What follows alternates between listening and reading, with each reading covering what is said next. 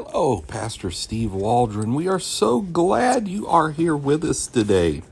We're looking at the Aleppo Codex. We've been looking the last few days at the archaeology of biblical manuscripts. I've done several podcasts over the months over the Dead Sea Scrolls, and Lord willing, want to do a deeper dive even into those.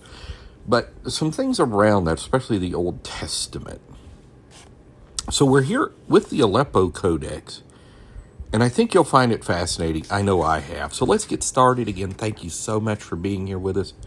And please do invite your friends and family and church family, Sunday school classes, college Christian groups, and whoever else you would think would benefit from this.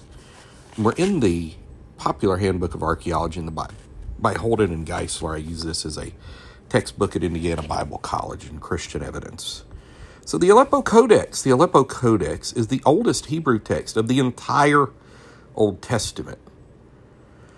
The manuscript was copied in Israel about AD 925 by Shlomo ben Bayaya, heir of the well-known family of scribes who specialize in copying of biblical manuscripts. So you would think it would be fairly accurate.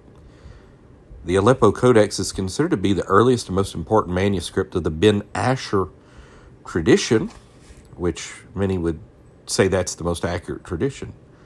It identifies Aaron ben Moses ben Asher of the city of Tiberias, AD 930, as the writer of the vowel pointing marks, according to the colophon, or the writings at the end. The manuscript was preserved by key Jewish communities in and around Israel for over 1,000 years. And so there are inscriptions in the text that seem to indicate it was written AD 929. And so this also points to the approximate time of the writing based on a comparative analysis of the handwriting found in another Shlomo ben Bayaya Pentateuch manuscript.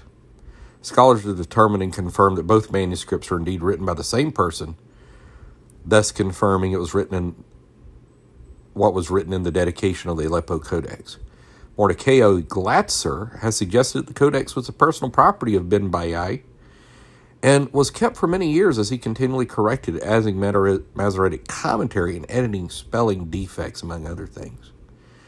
The Aleppo Codex was known as and I've tried to underline it and I've written through it. I want to say it is the Keter, or the Crown of Aleppo, and is considered to be the most accurate manuscript of the Masoretic tradition we possess today. Because this manuscript was corrected by Ben Asher, whose reputation as an excellent scholar in the day was renowned, it was heavily relied upon as a standard text for the correction of books. Ben Asher was known to have put much effort into his work. And so it's been discovered that the Aleppo Codex and the pre-Masoretic text were practically identical, with the discovery of the 1,000-year anterior Dead Sea Scrolls.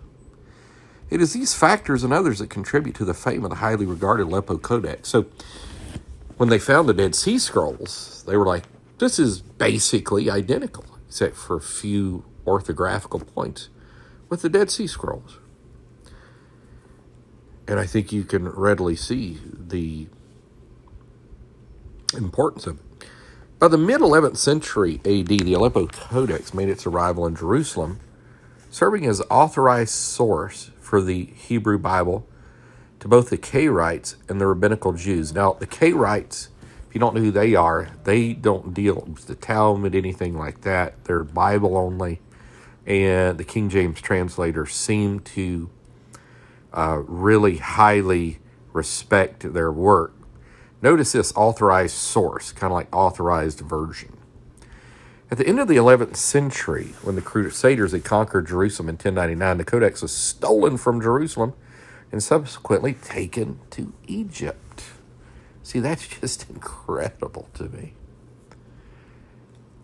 And so the journey of the Codex from Egypt to Aleppo, Syria is unclear.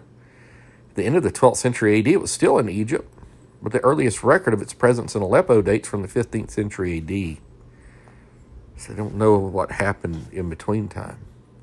Some have speculated that It was transferred during the end of the 14th century AD, since it's known that the grandson of Moses, Maimonides, grandson Rabbi David ben Yehoshua, traveled from Egypt to his home in Damascus.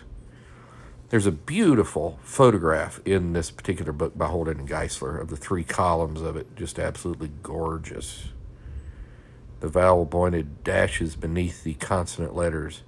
It's currently on display at the Shrine of the Book Museum in Jerusalem. I've been there.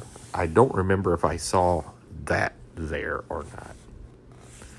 So Maimonides' grandson came into Aleppo in 1375. During this trip, Rabbi David brought along many manuscripts with him, one of which may have been the Aleppo Codex. Again, it is a fascinating journey. There's actually a book, a very famous book written about the Aleppo Codex. But I want to stop there and give it its due diligence by doing a two-part series on this. So God willing, hope to pick up on this tomorrow and then enter into Codex Corinthus from 895. But it's not complete of the Old Testament. So God bless you. Thanks for listening. Please subscribe. Please share with your friends. Please leave us a 5-star review. Join us over at Facebook and YouTube under New Life of Albany, Georgia. Hope to see you there. God bless you. We appreciate you. And thank you for praying for the ministry. Appreciate everything you do. Bye-bye.